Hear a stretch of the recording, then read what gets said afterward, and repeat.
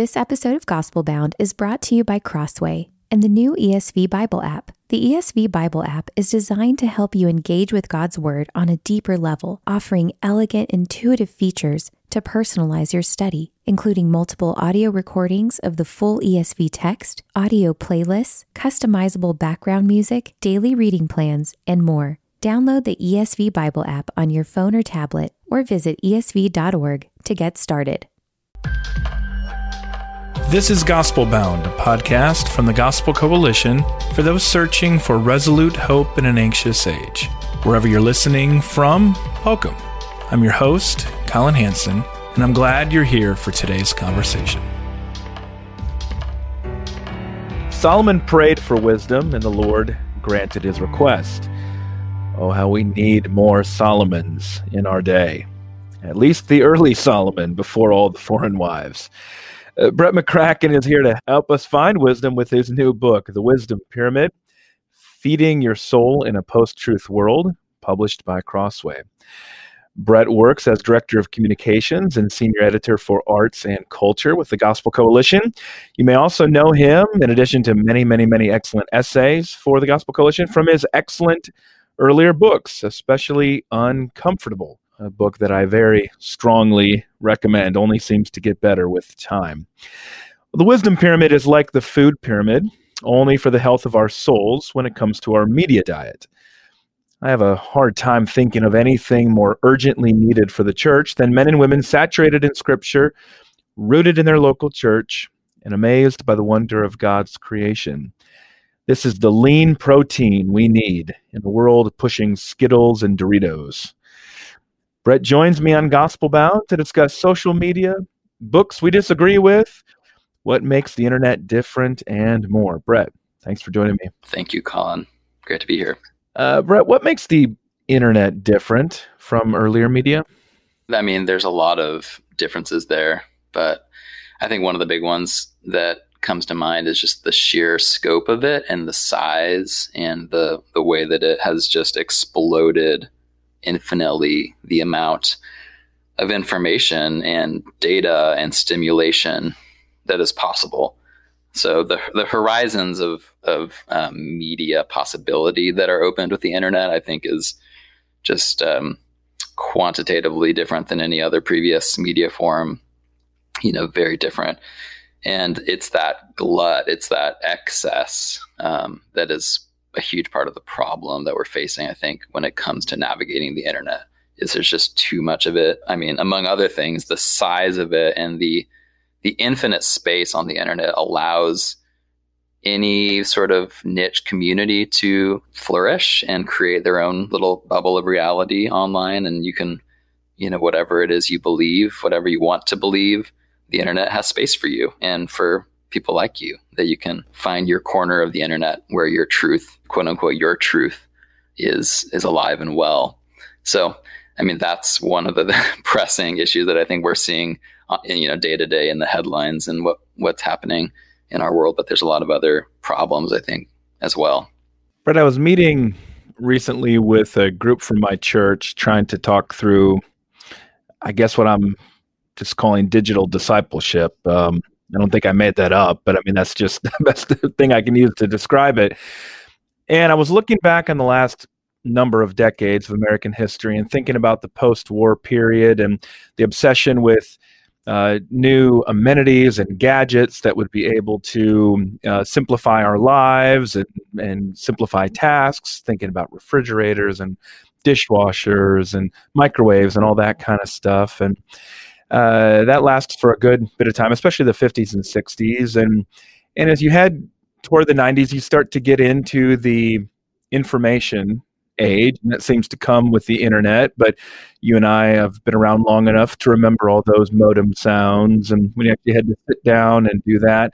But I'd say the information age was an apt term for probably the 1990s through the 2000s. But would you agree, you don't have to, that we've actually transitioned out of the information age into the entertainment age? Because it seems like, yes, there is a pursuit of information on the internet. We know that. That's kind of a given, just like microwaves are still a given. But it seems like almost all push now is toward just toward entertainment, the amazing proliferation of how much sports you can watch now. It's almost like you can't have a sporting event without it being broadcast anymore, to, of course, online gaming and everything else. Would you agree with that? And if so, was there a time when you could tell when that transition happened? Yeah, no, I think that's probably correct. Maybe I would say it's a merging of information and entertainment, a kind of infotainment age. And in that way, I think Neil Postman really was so prophetic with what he was writing about in the 80s with amusing ourselves to death, and kind of foreshadowing the melding together in the indistinguishable nature of information and entertainment. And I think what's changed and what really you're getting at is the way that digital capitalism works is that it's all about commandeering our attention as much as possible, right? Money is made to the extent that eyeballs are on platforms, devices, apps. And how do you get eyeballs and how do you get people to be there constantly? Well, it has to be entertaining. It can't just merely be informative in an efficient way, giving people what they are looking for and need. It has to be addictive. It has to be something that lures you in, kind of beckons you as you're walking along the path, so to speak, to use a metaphor from Proverbs. It's those voices from on the periphery of the path beckoning you, like, come look at what I have. Come eat my food. Come hang out with me.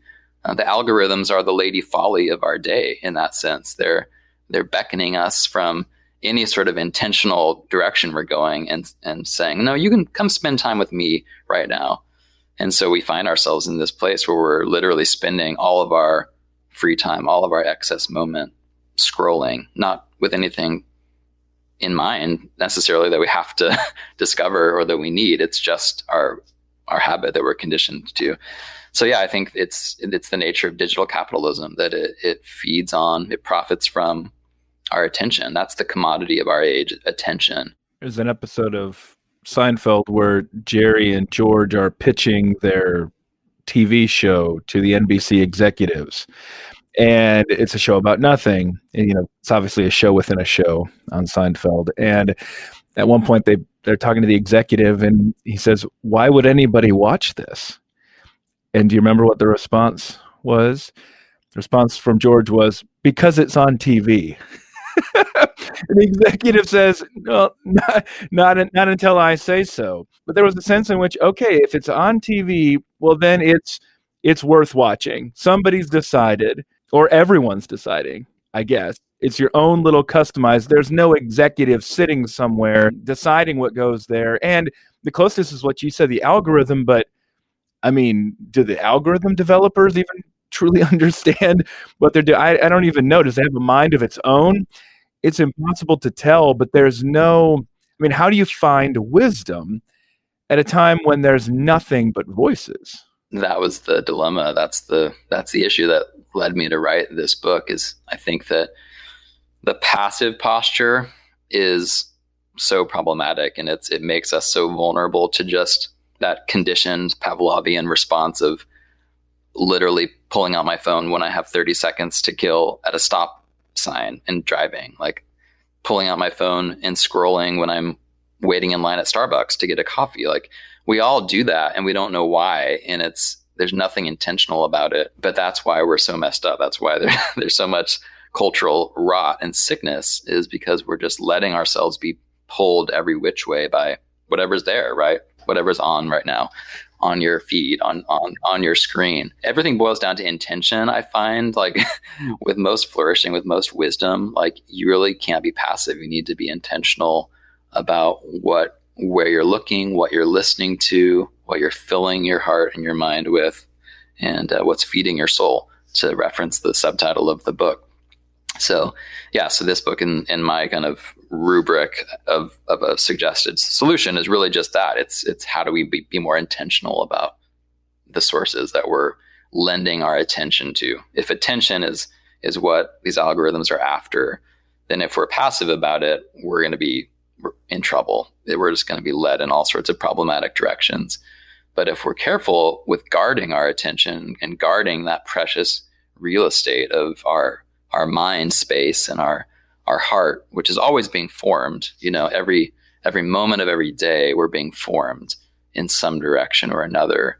And a lot of it has to do with what comes into us, the inputs that come into us that form us. So unless you're intentional about that and careful and discerning about that, you're going to end up being formed in really unhealthy directions. And I think we're seeing that in our own lives, in people that we see on social media every day, that we're just like shaking our heads, like, what are you saying? How did it come to this?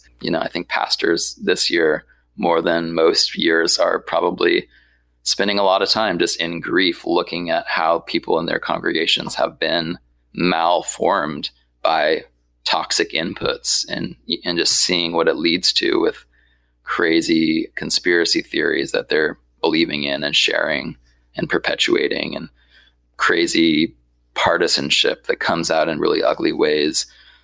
It all boils down to the inputs that are coming into these people's minds and hearts. And so to come back to the idea of digital discipleship, man, that's one of the urgent priorities for pastors and churches, is figuring out how to do that well. Speaking of inputs, you have been, some masochist decided to assign you the responsibilities of being up close and personal with TGC's social media. What has that experience taught you over the years, Brett? Oh man, blocked out a lot of it. You need a better boss, I think, is what it probably taught you.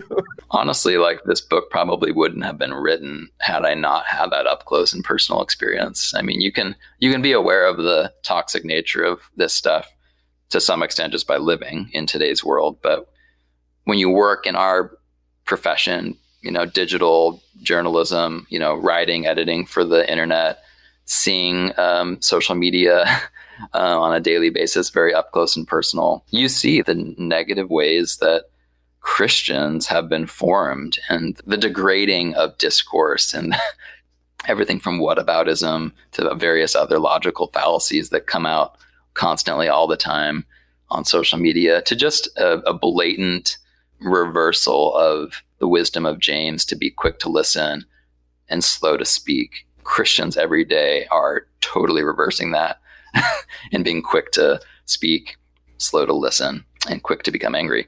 So yeah, I see that all the time.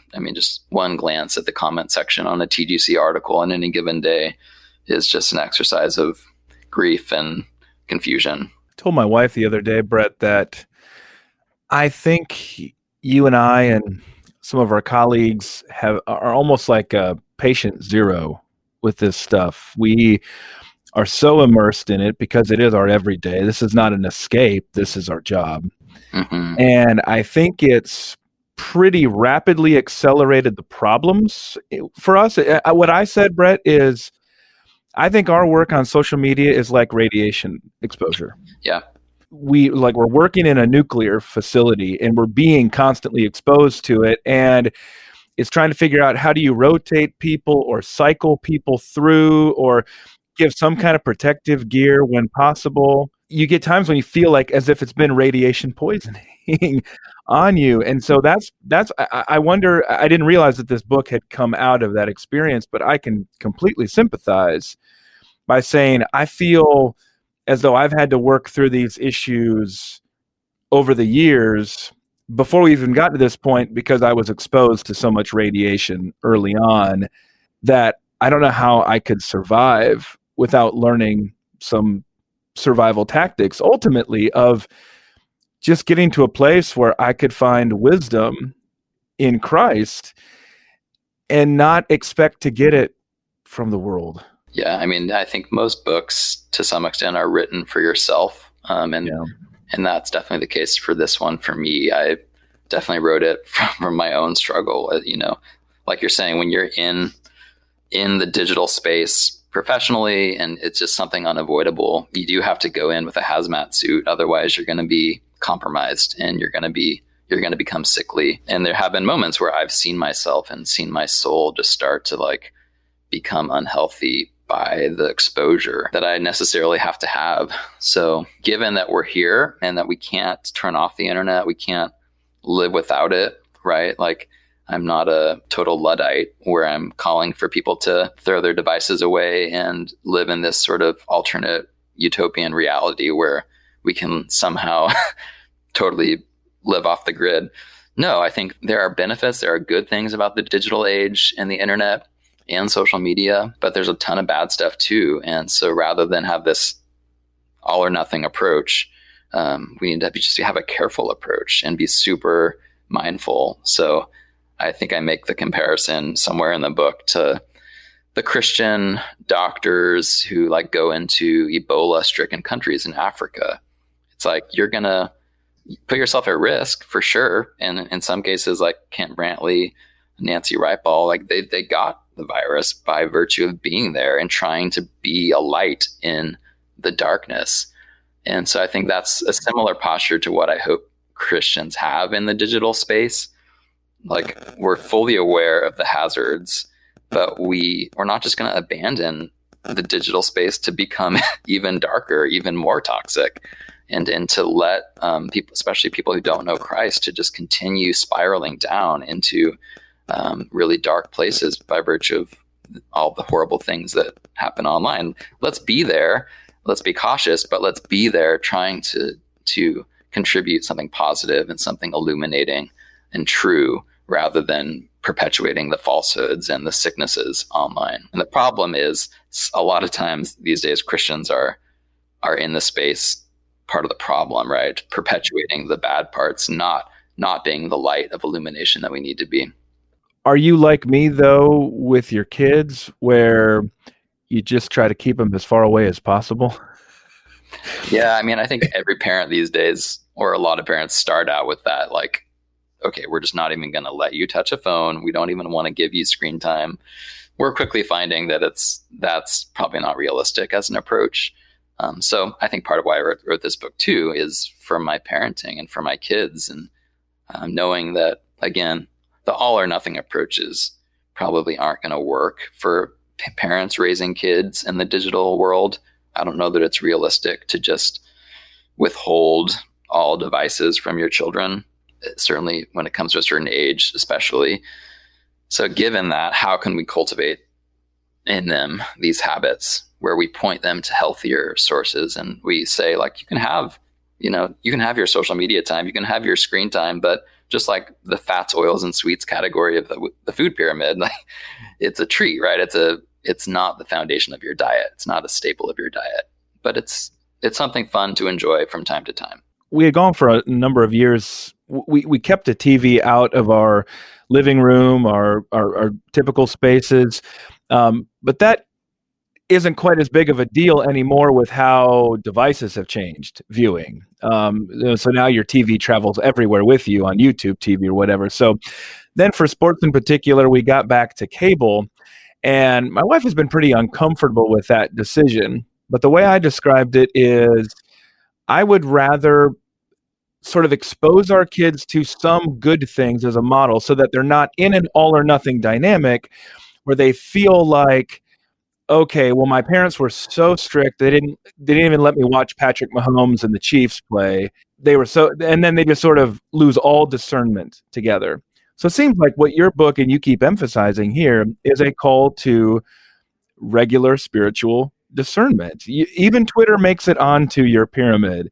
It just is the last one, the very tip there. Is that a good summary? Yeah. I mean, it's like anything with virtue and spiritual growth. It's all about ordering our loves, right? Ordering our priorities. And so that's what the wisdom pyramid really is. It's putting these in their proper place. Not that I've arrived at the scientific final solution for where nature needs to be and where whatever beauty needs to be. But I think generally, if we put our social media time and exposure in that most occasional place, we're going to be healthier.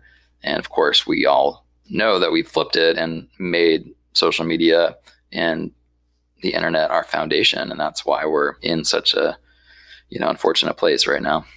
I wonder why. I mean, this is something I've always admired about you, Brett. You really do embrace travel, creation. I mean, really a lot of the good things of life. I've always appreciated that about you and your wife. I wonder why there hasn't been more of that, I guess? Is it through the coronavirus shutdowns? I mean, again, I know there are some concerns about even being outside and around other people, and I would have thought it would have driven people to more of that, but it seems the opposite happened. It drove people more into screens.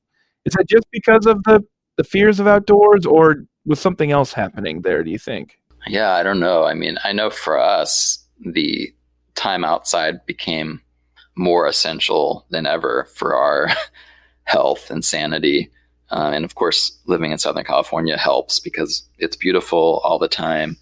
So especially in the early days of the pandemic, we really prioritized as much time outside as possible, like just going on walks in our neighborhood and going to the beach or whatever. I don't know why. I mean, it does seem like people spent more time than ever online. Part of that is by necessity, right? They were doing every activity in life was made to be virtual. You know, all the work meetings for people who couldn't go to the office and things like that. That part's understandable. It just seems like I would have expected some kind of nature revival or something with that, but just seems like it was more of a screen. I think there actually was some of that. I would love to see if there's any research or data on that, but just anecdotally, I think the national parks had crazy records this summer. Oh, that would be great. And I mean, we went to a couple national parks on road trips this summer, and a lot of people had similar ideas because you couldn't fly anywhere and everything was a road trip. And something about nature is it brings ballast in an unsteady world because it's just so much bigger than the problems that you see on Twitter on any given moment. And it's so much more, just indifferent to whatever is causing people to be up in a tizzy on any given moment on social media. Yeah, I was reading somebody recently, I think it was Andrew Wilson. I'll be talking to him for this podcast. And he said, my anxiety levels when I'm on screens and thinking about money spike. When I'm around trees and children, they decline. And I thought that's not just therapeutic, that's biblical wisdom. I mean, part of how we're supposed to fight anxiety is to look to nature. Look to how God provides without our work, provides in all these ways for his creation. Yeah, I mean, I have a lot of thoughts on that, but I think one of the things is to go back to things in their rightful place. When we are in creation and really, really in it, really aware of it and aware of our creatureliness as a part of that, we are part of God's creation too. We're in our rightful place. And I think that sensation that you get when you're out for a run on a beautiful day in a beautiful landscape, and that sense of almost being close to God, even secular, non-believers, I sometimes use that language of nature's feels like I'm close to God, and I think that's because we're in our proper place. We're not removed from God's creation. We're in it. And everything about wisdom, and this is a big theme of the book, is about proximity to God, right? If God is wisdom incarnate, if he, is eternal wisdom, then we find wisdom by being proximate to him. That's why his word, his direct speech, his direct revelation to us is the most important source of wisdom. It's the foundation. That's why his church, so his kind of people, his presence among his people in the church is the second most important layer in my wisdom pyramid. And then nature I put in the third place because it's his creation. So that there's huge proximity to him by virtue of being in his creation and noticing it and really paying attention to it. Same thing with the baby, right? If you really look at a baby and contemplate a baby in the baby's creatureliness as a beautiful handiwork of God, it's totally illuminating, and it just it can bring wisdom to pay attention to the creation that God has made. Which is kind of biographical for you guys because 2020 was also an expansion year. Right. It was we had a baby to look at more than we probably would have had the pandemic not. That was one of the hidden blessings of the pandemic happening this year for us. Is it was we would want to be at home more anyway to just dote on Ira, our newborn, and so we relished that time. Absolutely. Now, Brett, you want churches to be less concerned with being up on the times. Wouldn't that make them irrelevant to today's concerns? Yeah, I mean, this idea goes back to my first book, Hipster Christianity. So there's some overlap here.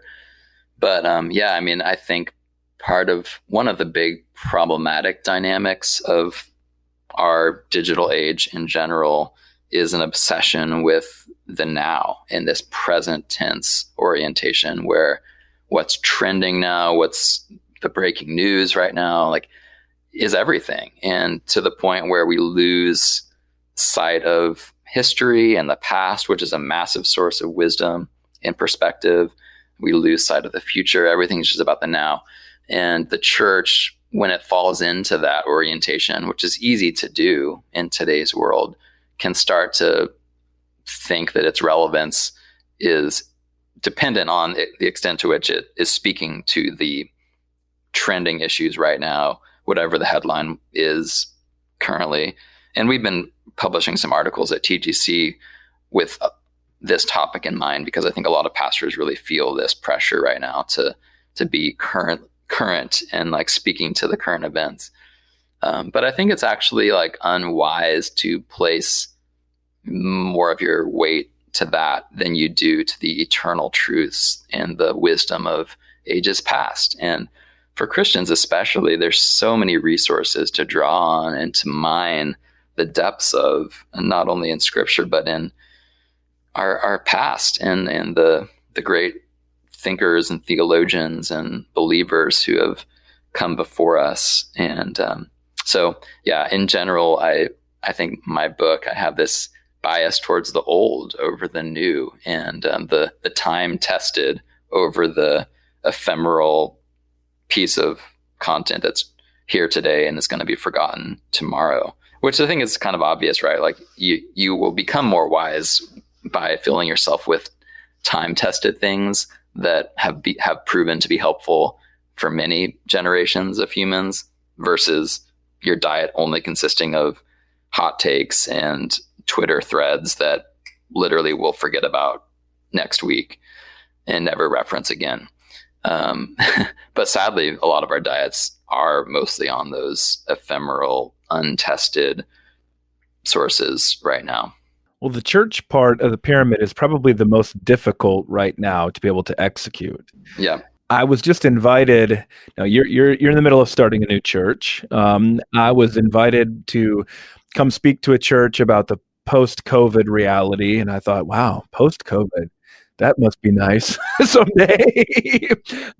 Just don't ask me when. I was invited to speak somewhere in 6 months. No, like 8 months. And they said, well, don't buy your plane tickets because you never know. So, oh, man. Oh, goodness. Man. Anyway, but it feels like, Brett, I'm hoping people, they get the wisdom pyramid, they apply it, they take it seriously, because COVID has forced all of us to essentially, we've been forced to sign out of our accounts. You know, it's like that Facebook force, everybody panicking. Wait a minute, I haven't had to log out of Facebook in 3 years. What happened all of a sudden? Yeah, you've been forced to log out. Now you have to decide, are you logging back in to basically every aspect of your life? And that's a major challenge for churches. Shout out if my 91-year-old grandmother is listening to this. Was speaking to her the other day, and I think she expressed, I don't know if she noticed, but I think she expressed some of the ambivalence people feel about church. We started talking about how hard this has been, a book that I'm working on called Rediscover Church, coming out from Crossway, and how we want to get people back into church. And she said, absolutely.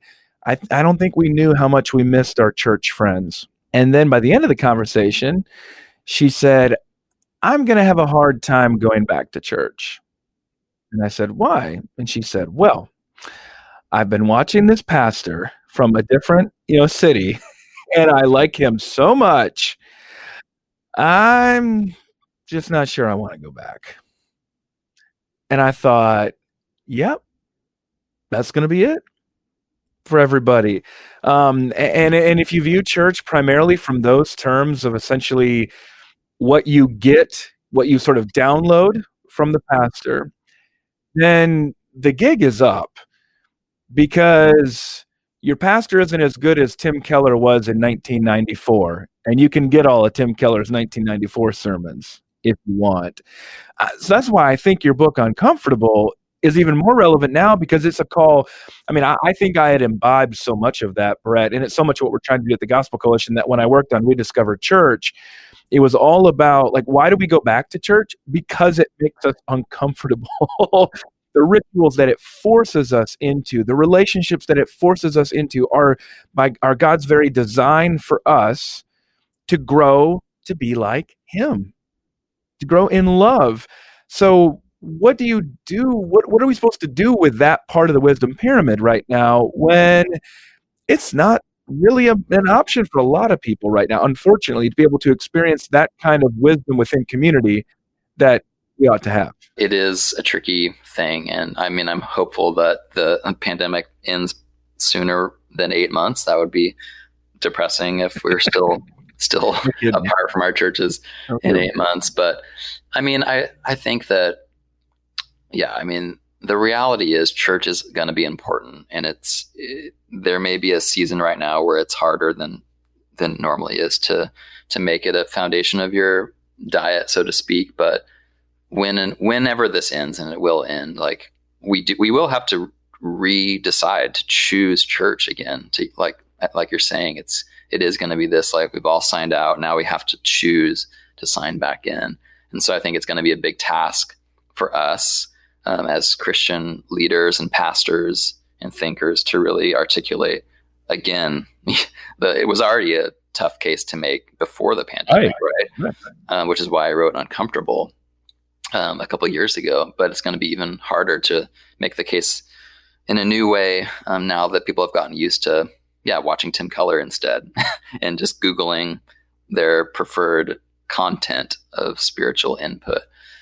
But I mean, like I talk about in Uncomfortable and in the chapter on the church in the Wisdom Pyramid, church is not just about content, and it's really about community, and it's about wisdom is not easily gained in an isolated space, right? Like, you don't do not be wise in your own eyes, it says the Proverbs, right? Like, wisdom is not just something you look within yourself and just kind of determine your own standards and follow your own truth. It's necessarily communal for the benefit of truth, right? You find truth more efficiently when there's others around you who can be iron sharpening iron, who can be mirrors to you, who can point out your blind spots.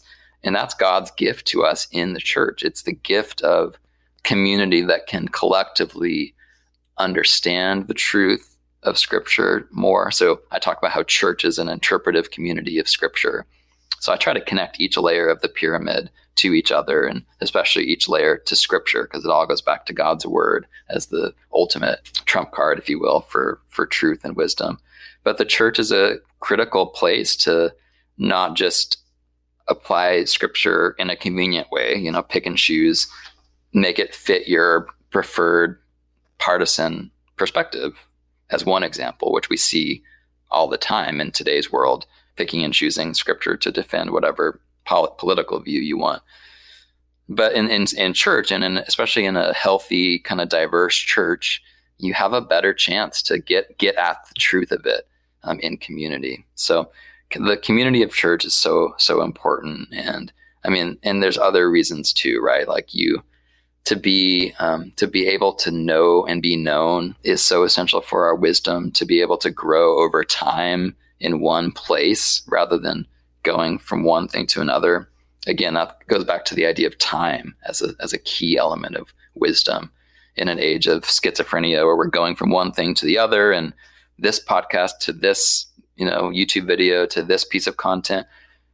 All of that frenetic input, maybe there's good things that we're getting in fits and starts, but we truly become wise when we commit ourselves to something over a long period of time and let ourselves grow and kind of marinate in a healthy community.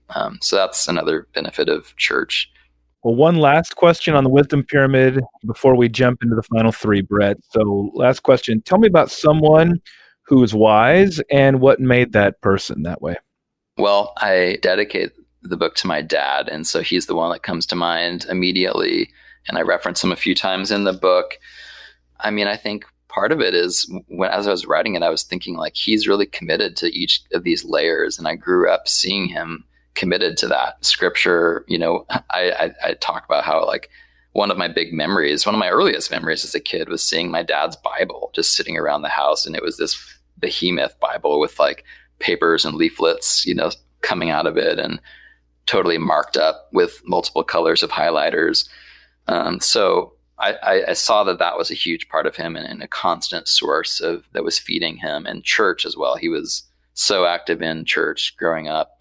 Nature, he prioritized taking us to national parks and going on camping trips and being outside. I think that wisdom is something that models are so crucial for, right? Like, what wisdom looks like when you see people who are wise. And the last chapter of the Wisdom Pyramid is called What Wisdom Looks Like. And I go through a few like attributes of the people who I think of when I think of wisdom and what they share and the attributes they share, in addition to kind of following the Wisdom Pyramid as the sources that feed them.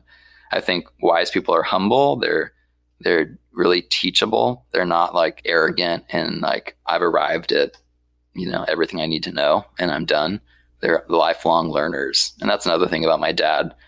He's constantly reading books and just always wanting to learn more. And he's 70 something, 74, I think, or 73. And he's still like just so interested in learning. And if you think of the wisest people in your life right now, those who are listening to this, like you'd probably find that they are that way. They may be brilliant, with multiple PhDs and a ton of knowledge, but they're not satisfied with having arrived at the apex of wisdom. They're wanting to learn and grow and listen and to be teachable.